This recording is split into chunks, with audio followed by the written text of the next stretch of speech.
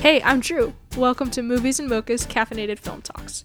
This is where we drink coffee and discuss our favorite movies. Each week, one of my friends and I will talk about a different movie. So brew your favorite coffee, relax, and let's get started. Welcome back to Movies and Mocha's Caffeinated Film Talks. I'm here with my good friend Angie today. Hi. You can talk louder than that. Don't be so shy. Well, all of my friends are so shy when they get on. People who I don't know is like my close friends are always so nervous and shy. The people who I'm not as close to are just like jump into it. Well, this is so legit, and I'm just wanting to make sure that I do well. So, Well, thank you for the compliment. So Angie, tell us a little bit about yourself. What do you do?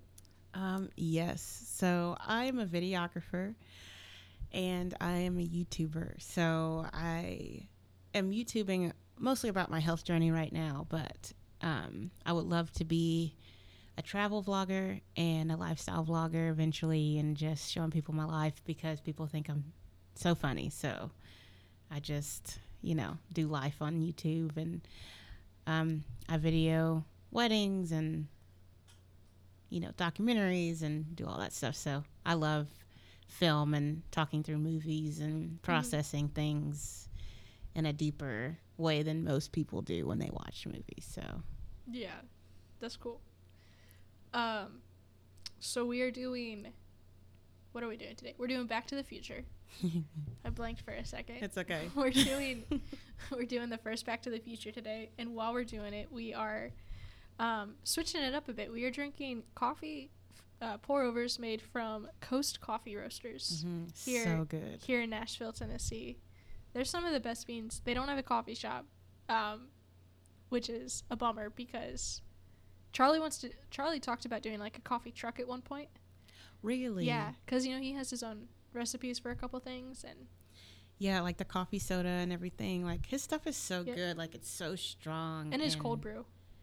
He bottles and sells cold brew and coffee soda, and then bags of beans. Yeah, he's a talented kid for real.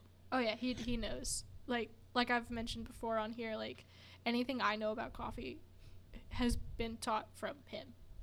That's cool. Yeah. So he's the guy who has taught me everything and has helped form my love of coffee. So yes. Big deal. Over here brewing our coffee, and I'm like, look at Drew being a barista. Yeah, just a pour over. That's all I know. I know the Keurig, so that's about it. There you go. I don't want to brag, but it's really good coffee. It is for real good coffee. I think it's more so good just because of the quality of the beans, rather than me brewing it. But yeah, it's good coffee. Yeah. So we'll jump right in. We are doing, like I said, we're doing Back to the Future today. This movie was released July 3rd, 1985. So, it's a true classic. Yep. It was directed by Robert Zemeckis. I guess. Is that his name? Zemeckis. It's with an M. Zemeckis. Yeah, sounds about right. Sure. And then, of course, Michael J. Fox, Christopher Lloyd were the stars of it. They do so well. And, I mean, I'm just so glad that they picked them, too, because, I mean, they're just really good actors by themselves, but bringing them together for this. And I think for Michael Fox, right? Mm-hmm. Oh, Lord Jesus. I think for Michael Fox, this was like his debut movie. Like into a movie. He was doing a TV show at the time. Yeah. Family Ties, right? I think so. Yeah. So he became famous, I think, through this movie and the other two movies, I think, right? Between these and I think Family Ties, were the real things. Michael J. Fox was the original person they wanted, but when they started filming, he was not Marty McFly. He wasn't in the movie. What? Because they had to cast someone else. Yeah, big twist. Oh my gosh. So he had been the first choice but was unavailable because he was on Family Ties. And the producers of Family Ties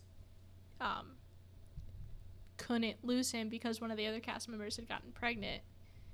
And so he had to do more screen time to make up for it.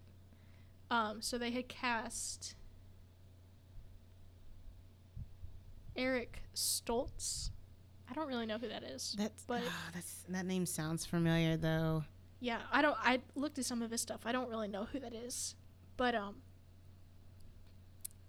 apparently he like really just was not vibing with the role. Eric Stoltz wasn't. Like, they cast him, but it wasn't like what they had wanted. And so by the time they actually fired him, Michael J. Fox's coworker who had gotten pregnant was back on the show. And so they worked out a deal with the Family Ties producers that as long as Michael didn't miss any of his normal scheduled filming for the TV show, he could be in the movie. Meaning he would film this TV show and then go film Back to the Future every day. Ooh. So that's why a lot of the movie apparently happens at night, is because he could only film at nighttime, and then any daytime filming was filmed on weekends when he wasn't with Family Ties. Jeez. So like this 23-year-old is hustling. And it paid off. It did. Apparently though, so because they had already filmed stuff with Eric Stoltz, it added another $3 million to the budget to refilm all of those shots with Michael J. Fox in it. Oh my gosh. Yeah. Oh my gosh. But I feel like it's worth it. It is. It was definitely worth it. Like I said, Michael's a great actor, and everything happens for a reason. And yeah, he blew that out of the water. So yeah. So good. So why did you, out of the list of movies I gave you, why was this one that you chose to talk about on here? Well, there were several of them, but I like this one because it's a trilogy, and not many trilogies from start to finish have like a great storyline. Usually 1 and 2 will be great, and then the third one would just fall off, or the first one will be great, the second one fall off, and the third one will be kind of okay, or like some of them are added because just for money. But this particular trilogy, it seemed like from start to finish it was just this massive, amazing storyline that was so intentional. And at the time, it was such a different movie than what had been seen. And also, I grew up on sci-fi. My dad, we were watching Aliens, and we were watching Terminator, The Mummy, when my mom was like, no, don't show that girl The Mummy. But I was still watching all of these movies because that's the only thing my dad liked to watch. Disney did not exist to us. Nickelodeon did not exist to us because we didn't have cable. So we watched whatever my dad watched. And so I grew up on all of these amazing classic movies that I just always loved, even till today. Isn't it such an amazing thing? Because, like, that's how I was. Is a lot of my favorite genres and movies that I watch are movies that I watched with my dad. Like, I grew up, we watched Indiana Jones all the time. Yeah. We watched all the James Bond movies. Sci-fi would do, like, James Bond weekend marathons. Yeah. And it'd be like Saturday and Sunday is just James Bond all day long. Start to finish, every movie back to back. And so my dad and I would camp out in the living room, and we would just sit and watch all of them. Like, we'd watch Indiana Jones whenever they came on. We watched all of those types of movies. And it's such a thing because those are still, whenever those are on, you have to sit and watch them. Yeah, you have to. I mean, they were so good. And like, they just do what they were doing back then. And they were just, it just seemed like the directors just were a little bit more creative than a lot of the movies that are coming out now. And nothing against the movies that are coming out now. Like, a lot of them are cookie cutter now. A lot of them are cookie cutter. A lot of them are replicated from what has happened already, or they're continuations. And I feel like a lot of things nowadays are a little bit more money driven. And as far as the creativity, it's like kind of lacking because of that. And that's very unfortunate. But I also think it's almost hard because so many good movies were created and reinvented in this time frame that, like, Back to the Future, Indiana Jones, Jurassic Park, like, all these movies came out, and it's like, these are amazing, and people still love them today because they are truly amazing. And when people try to make movies today, it's like, where do you go from those types of amazing movies? Like, it's I almost think filmmakers today are almost at a disadvantage. Yeah, because they don't have the freedom. Not so much that they have movies like these that already exist, that are so successful, that are so loved, that at the time pushed all the boundaries. Oh yeah, and it's very hard. Much. I feel like it's hard to find those now, like, you know, and because every story follows the basic hero storyline. You know, you learn about it in English in high school. You have the hero intro, you have their backstory, you have the problem, you have the fall of the hero, you have the comeback, and you have the success and the victory. Like, that's the story, that's the type, that's the outline for any story. Book, movie, TV, that's what it is. That's what you follow. It's within that I feel like back, you know, in the 80s, in the 70s, and and even in the 90s a little bit, like, there were less movies of to be compared to. Yeah.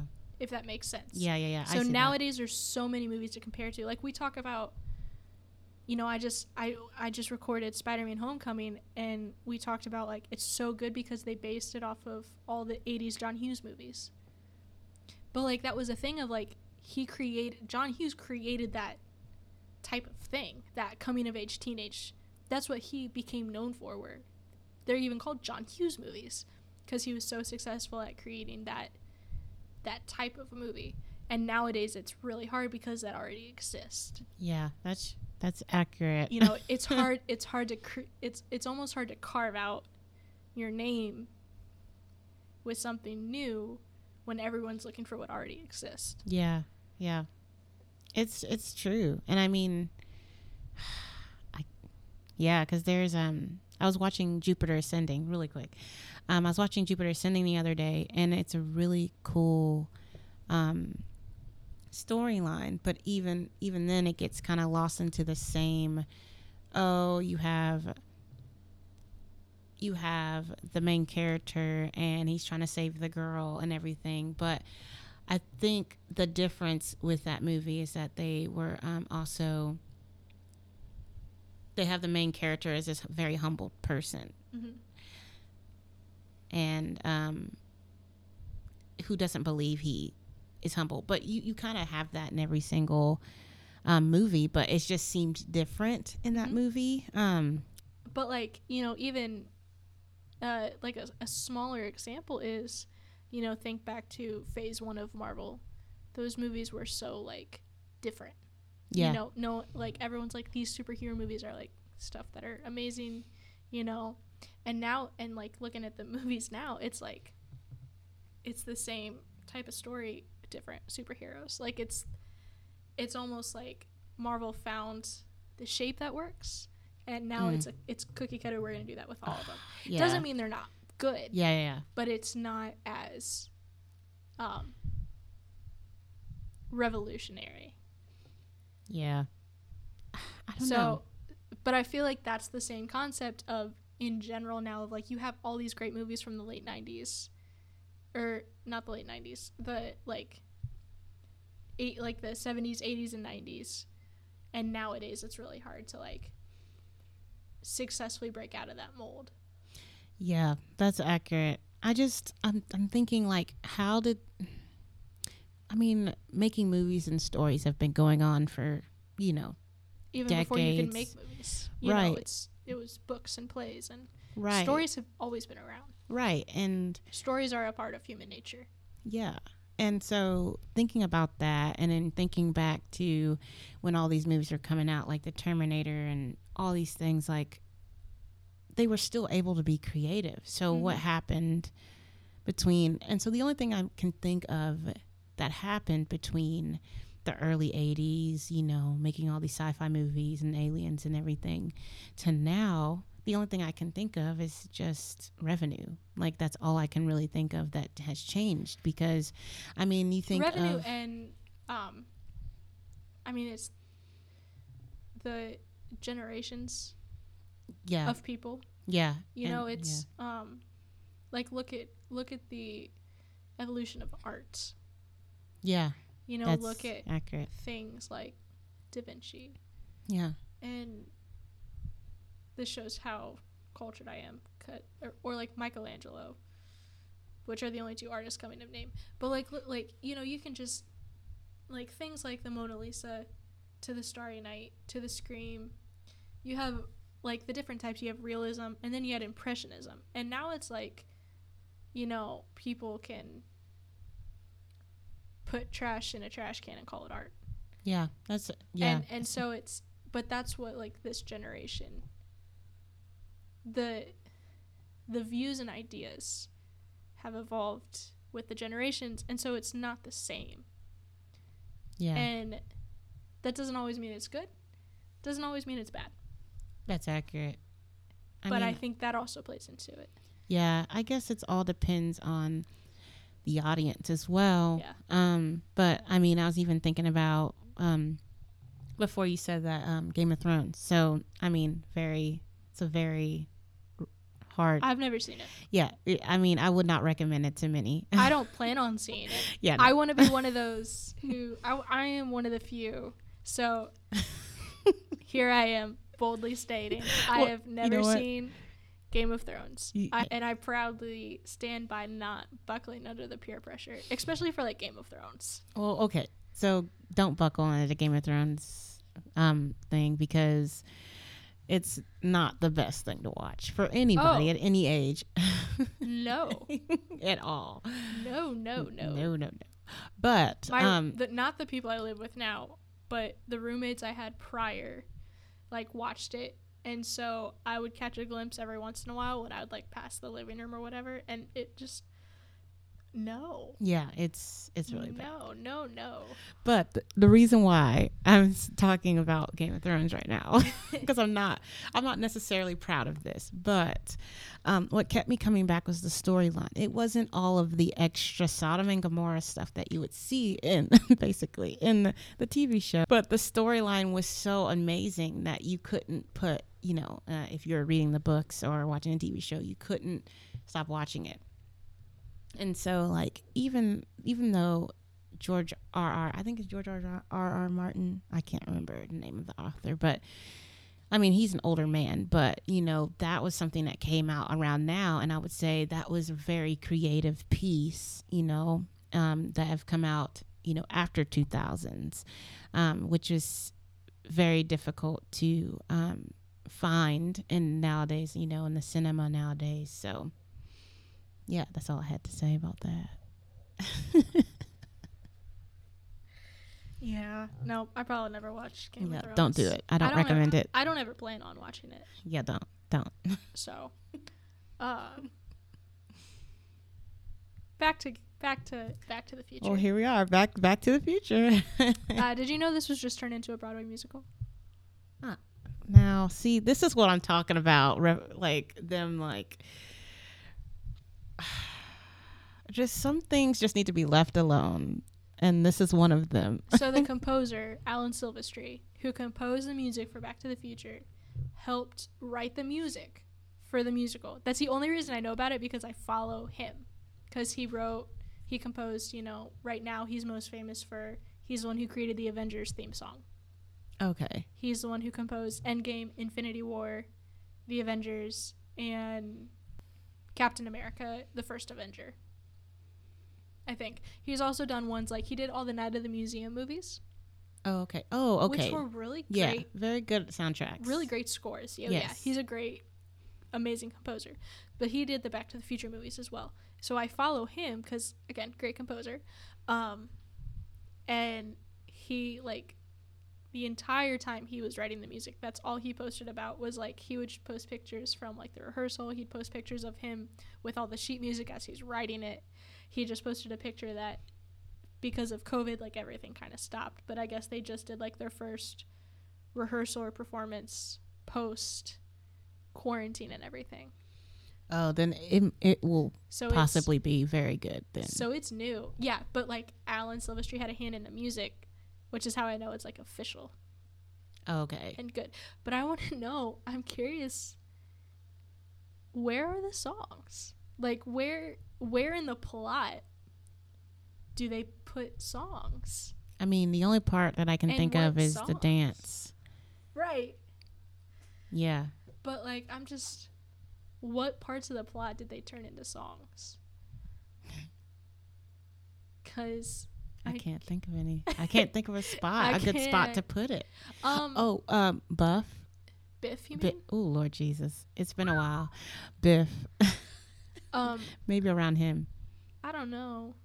I can see it like at the beginning when he's late, when Marty's late to school and is playing Hard to Love or Yes. Power of Love. Yes, Sorry. yes. Power of Love. The yeah. Power of Love is playing. Like I could see that one being Yeah. one. Fun fact with that. So the songs Power of Love and Back in Time were written by Huey Lewis for this movie. They That's contacted Huey Lewis and asked him to write these songs. They were not the first songs to come out for the movie. Like he had written others that they were like, no, this doesn't work. But eventually, by the end of it, the two that came out of it was The Power of Love, which is a great song, and Back in Time, It's which good is songs. also a great song. Also, Huey Lewis makes a little cameo appearance in this movie.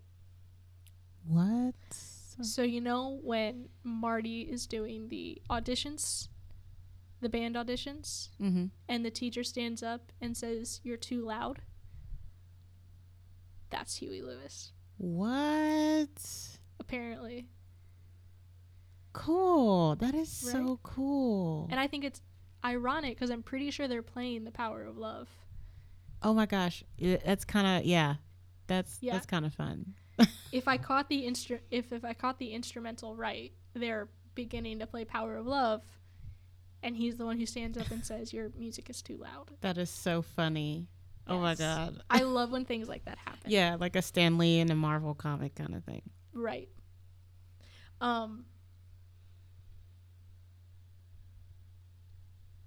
I think I have a fun fact. Do it.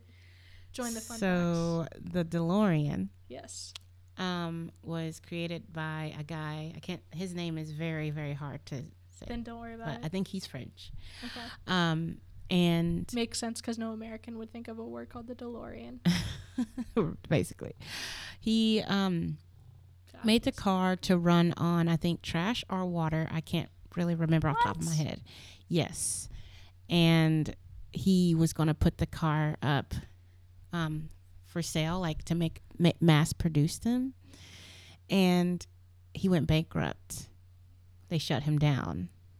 Why? Why did they shut him down? Was it because the oil companies were going to die out because you don't have to pay for gas? Well, so or- I read that even though they used the DeLorean in this and make it look like a really cool car, it was voted as one of like the worst cars to drive.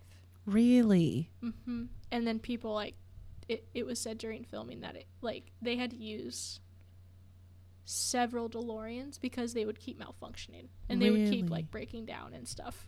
Well, I mean, So maybe that's why he went bankrupt. I don't know. Maybe it was the first DeLorean that he made, or like, the first of the first pack, because, when you're starting a business, things don't want to work when you first started. So that could have been the thing, and he probably just pushed it out too soon. Well, it wasn't voted the worst car by the crew of Back to the Future. It was like voted like the worst car by whoever votes those things. Really? Yeah. Dang. But they picked the DeLorean because it resembled a spaceship, Right. And which they needed for that scene of him in the gamma suit to look like an alien coming out of a spaceship. basically. I wish Um, that scene kills me every time. It's so funny. So funny. Yeah. Going back to Alan Silvestri, here's another fun fact. Okay. His score in the movie doesn't start until 18 minutes in. And that is when the DeLorean first comes in on screen. That's funny. 18 minutes into the movie, the DeLorean comes out of the truck is when the movie score starts. That is crazy. I didn't even think about that. I didn't. They played like songs before that. I did not think about that. Minutes. Yeah, they did. When the first scene, when you see all the clocks. You don't hear anything but the clocks ticking, I think. Yeah. Wow, I didn't even think about that. Mm-hmm. My favorite sound, speaking of favorite sounds in the movie, is when he turns on the DeLorean and he goes, ah. It sounds like a woman. She's just... What? It's like when they turn on the DeLorean and he goes, ah. Go back and look at it. I didn't catch that. Yeah. When is it? The very beginning when he's like, Doc's trying to show Marty like how everything works, and the time comes up on the dashboard and it goes, ah. Huh. I'll have to. Mark my words. Go watch. Hey, go watch it. Yeah. I love it. Me and my dad will always laugh at that point because it literally sounds like they had put like the Foley artist, or right? Foley. Yeah. Foley artist got a woman and just made her just sigh, and it's hilarious. This was the top grossing film of 1985. I'm not surprised. No. It's like on every list of best everything when it comes to film. Oh, yeah. Nowadays. Like, it is literally one of the best films. Oh, yeah. And I wasn't even alive yet. Neither was I. Nope. We weren't alive. What was your... So I was negative 13. -6. Here we go. Wait, 6. No, -7. -7. Yeah. I was born in 92. Yeah. Yeah. Negative 13 for me. The script was rejected 44 times before being picked up by Universal. That is very, what am I trying to say? It seems like a very common thing when it comes to some of the best authors, best writers. Like, who was it? Stephanie, I forgot her last name, but she wrote the Twilight series. Hers was, oh no, sorry. Harry Potter. Yeah. Harry Potter was rejected everywhere. Rejected like 13 times. Literally everywhere. Yeah. But literally some of the best. And I think Twilight was the same way, but like it's crazy because like when we get turned down as people, I mean, that even comes back to just normal life. When we get turned down by things over and over and over again, we think that we're just not good enough, or what we have to bring to the table is not good enough. But it's probably because the people who are looking at it, they're not looking at it at the eyes that they don't think the world has what it takes to take in that story or that art. Well, do you want to know why most people rejected this movie? Why? Because at the time, like teenage styled movies like this, a lot of the studios said it wasn't like raunchy enough compared to other teenage Lord Jesus movies. But Disney rejected it because they didn't like the idea of a mother falling in love with their son, which I totally understand. I totally understand that, but there's no but. That's a really great reason to reject something. If you're going to have a reason to reject something, that is a very good reason. It's a very good reason, but in the storyline, she doesn't know. But here's the thing: if Disney, true. If he was like liking her back and he knew that was his mom, that's where it's awful. Like in the unknown, that's where it's like, okay, you don't know until you know. But like if he was like liking her back and like coming on to her, like that's where it turns wrong. True. Yeah. No, I'm not saying the movie's bad. I'm not. Right. But I'm just like, I feel like Disney had a very good reason for. I get that. They're like, it's too risque for us. It is risque. Especially at the time. Yeah. You Definitely. know, at the time, I don't think they even had any PG-13 movies out. Right. Like PG-13 didn't even exist back then, right? Like I don't know. the grading scale of No, I think PG-13. they had it. Oh. Well, I mean, I don't know if obviously the stipulations were different, but I think they still had it. Oh. I don't know if it was necessarily PG-13, but I know they had like the. Oh yeah, I know they had Scale. that grade. Yeah, the scales. Yeah. But like, especially for the studios at the time, they were like, it's that part of the plot, like that concept, because that's a pretty big concept. You know, that's the whole reason why he has to get his parents together, is because he ends up being the one his mom has a crush on. Yeah. And they're just like, it's too. We can't have that on our studio name. Yeah, and I mean, is a great reason. I get that, and Disney is very protecting of their name, and like I said, I get that, even to the point of pushing back copyright to 80 years, and then 80 years after life. Yes, yeah, we love you, Disney. Yes, we're not hating on Disney. Nope, no hate here. The mafia would come get it. The Disney mafia would come get us. Some Mickey Mouse coming up with a baseball bat. Oh no, not Disney. Not Mickey with a baseball bat. Goofy and Ducky. Goofy and who's the duck? Donald. Donald Duck would have like rope and stuff in their hands. And Ah, Dad. See you hating on Disney. Yeah. I got some stuff I wrote down. Do it. Go. So one of the biggest things that reached out to me when it comes to this movie is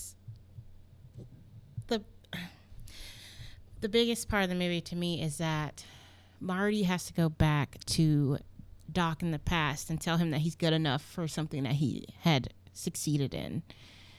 And I think that is something that speaks to all of us, that should speak to all of us, is that there are things in life that we are going to succeed in and do very well, and we need to hear from our own selves or from our closest friends that we are capable of doing those things, and that you are now capable of doing those things as of today. Like, you're not lacking anything to get that done.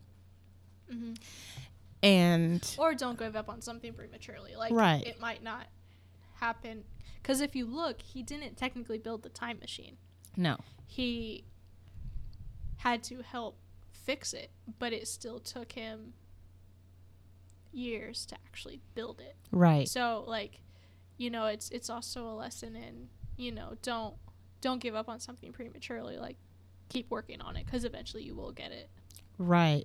And you know, I think when our friends come in and say, you know, you can do this, I've seen you do this before, like, it's so important and it's so imperative, like, on both sides. Like, as friends of people, if we see something, it's our job to say, hey, you are good enough for this, and you're going to change the world doing this. And then on the other side of things, we need to take it into our account to go, you know what, I am good enough for this. It's imperative that I do this. If not, thousands of people are going to be affected, whether it's a good thing or a bad thing, with whatever I have to bring to the table. In this case, where he has to finish building this time machine, you know. The butterfly effect. Yeah. So did you know Ronald Reagan was so amused when he watched this for the first time about Doc Brown refusing to accept that an actor was president, that he made the projectionist of the theater rewind to watch that scene again? Yeah, and then referenced and quoted the movie in his State of the Union address that next year in 1986. That is sick. Yeah. I love that. But the flip side of that is it was also an awkward moment, because Doc, right after that, references Ronald Reagan's first wife. Not Nancy, but he was actually married and divorced before he met Nancy Reagan. And so Doc asked if that lady was the first lady. And apparently, according to like the White House staff during that time, it was such a sensitive subject that you never spoke that, I don't remember her name, but that lady's name in front of the first family. because like it made everything always so tense and awkward. Oh. So even though he was he loved and found that scene very amusing, as they watched it was also an awkward moment when he referenced. Oh, dang. I feel uncomfortable. But apparently they had divorced before they even filmed the movie. So it was an odd, like when you think about the timeline, it was an odd thing of, he was apparently, I read like, if you look at the timeline, he was already married to Nancy Reagan when they filmed it. So yeah. like. That's still awkward though. I could see it a little bit, you know, especially if it's a fresh wound. Yeah. Yeah. I don't know. Yeah. But you know. Yeah. Or no, not before they filmed it. Sorry. So it's set in 55. He had already divorced and remarried by 55. And they were talking about the first wife, correct? Yes. Oh. That's why I was confused. I'm like, well, why did the writers do that? Because technically he already would have been remarried. Oh. Darn. Yeah. I now really want to look into that. It's so weird. Dang. I would have hated to be in the room when the first family watched it, because that just would have been awkward. I mean, maybe it wasn't, I don't know. Maybe it wasn't public knowledge that they were married. I don't know. He was an actor. Oh. Very public knowledge. Very public, yeah. Some actors kept some stuff very, very... True, but I don't think he did, because he then ran for president. I don't know. Anyways, let's keep going. All right. Well, the last thing that I had written down on my notes, because I'm really bad at remembering things. That's why we gave notes. So Chuck Perry, in the movie, act like he calls Marvin Perry. No, Marvin calls Chuck. Dang it. That's who it was. Marvin Perry calls Chuck Perry and tells him about Johnny Be Good. When Marvin Perry is the one who wrote it. Right. Yes. So, which is actually... John Mulaney has a joke about that, but we'll keep going. Oh, God, I love him. But literally, I'm a big movie quoter. I love quoting movies, everything from Bridesmaids to Shark. What's that movie called? Oh, never mind. Erase that. But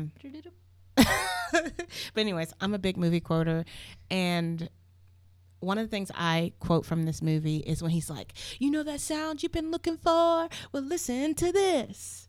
And then he like jots his arm out. Right. Because you guys can't see me actually doing this. I'm a very visual person. But he like jots his arm out with the phone in his hand towards the sound. And it's literally my favorite part. Like, I love reenacting that. So there was that. There you go. Did you know Mark Campbell was the one who sang instead of Michael Fox?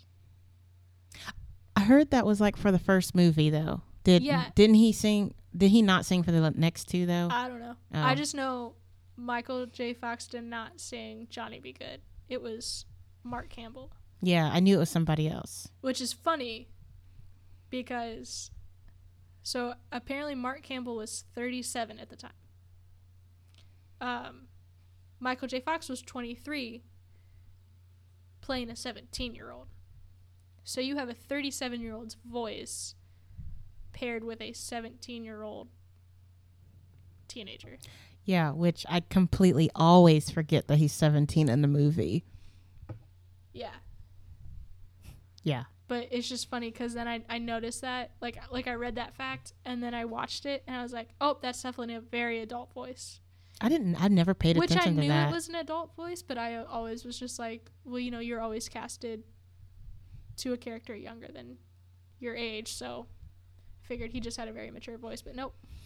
Yeah, I never paid attention to that. I was like, oh, yeah, Johnny Be Good. Da, da, da, da. Yeah. Yeah.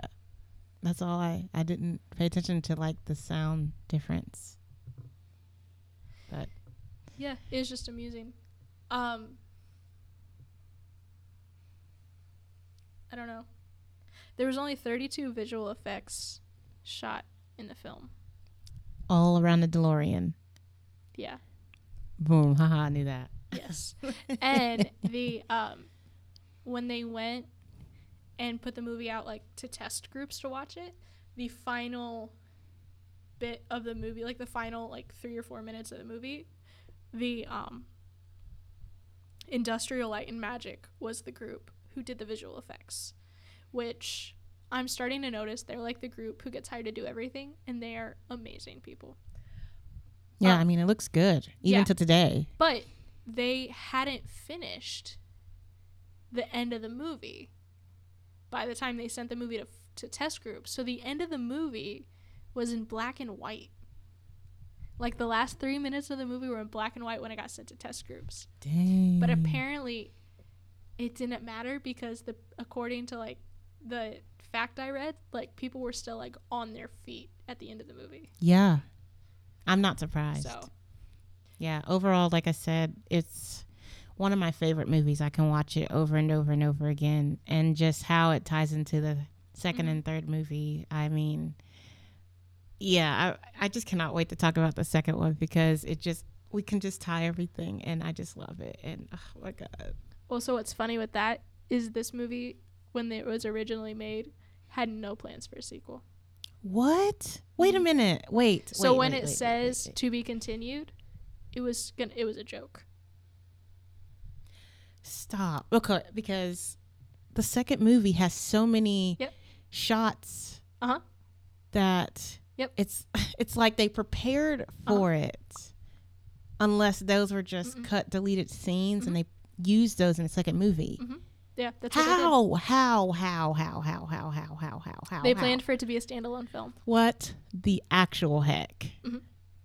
How? Oh my God, because I remember watching the first movie. I'm like, oh my gosh, that's when he's in the rafters. Oh my God, this is and I'm like, this is when he got hit in the head, and I'm like, these people are just blow my mind. They just blow my mind with how they wrote this. Yeah, and so Bob Gall, who is one of the writers, and then Robert Zemeckis, who directed but also helped write it, they had talked about how they put the to be continued at the end as a joke because it was just like, it's time travel. Let's just I don't know why, but they're like, let's just make this a joke. Oh my gosh. And then they had said they hadn't planned for this to have sequels because if they had planned it, they wouldn't have had Marty's girlfriend get in the car at the end of the movie. I don't know why that's important, but that's what they said. And they said that's why in the second movie they had to knock her out. They had to make her unconscious at the beginning of the movie. I don't understand why, but that's what they had said. Oh my God. I'm just so shook right now. Well, on that note, it is actually out of time. I know. So I'll leave you with that last mind-blowing I know, fact. right? Now I gotta go research. Isn't learning things fun? Yes, I'm just shook. Like I learned all the back and behind the scenes stuff of this movie that I never heard of, and it's good to hear. Yeah. Also, have you watched the trailers for this? Like, have you gone to YouTube and like looked up the trailers?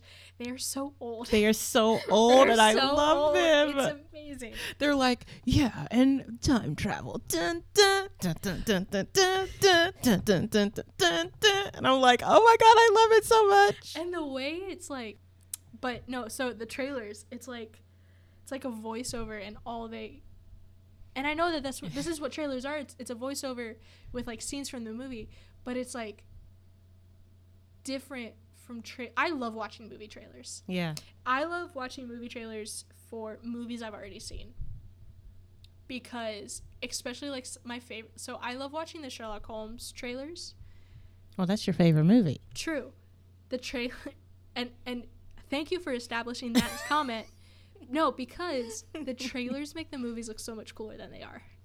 Yeah. For Sherlock Holmes. Oh yeah. It's my favorite movie. I think it's the coolest thing ever. The trailers make it look even cooler than it actually is. So you're just tripping from the movie. They're even better. I get so hyped up when I watch these trailers. But it's so funny because like that's what trailers do now. They give you no information, but they hype you up. This one gave you a bunch of information. Yeah. It did nothing but give you information. It was like reading a book summary. Yeah, but you still go into the movie like, whoa, even with that trailer, True. though, because, like, True. it's just a complicated movie. Well, that's what it is, like reading a book summary. Like, the back of a book summary gives you just enough information to be intrigued, but also enough to know what's going on. Yeah.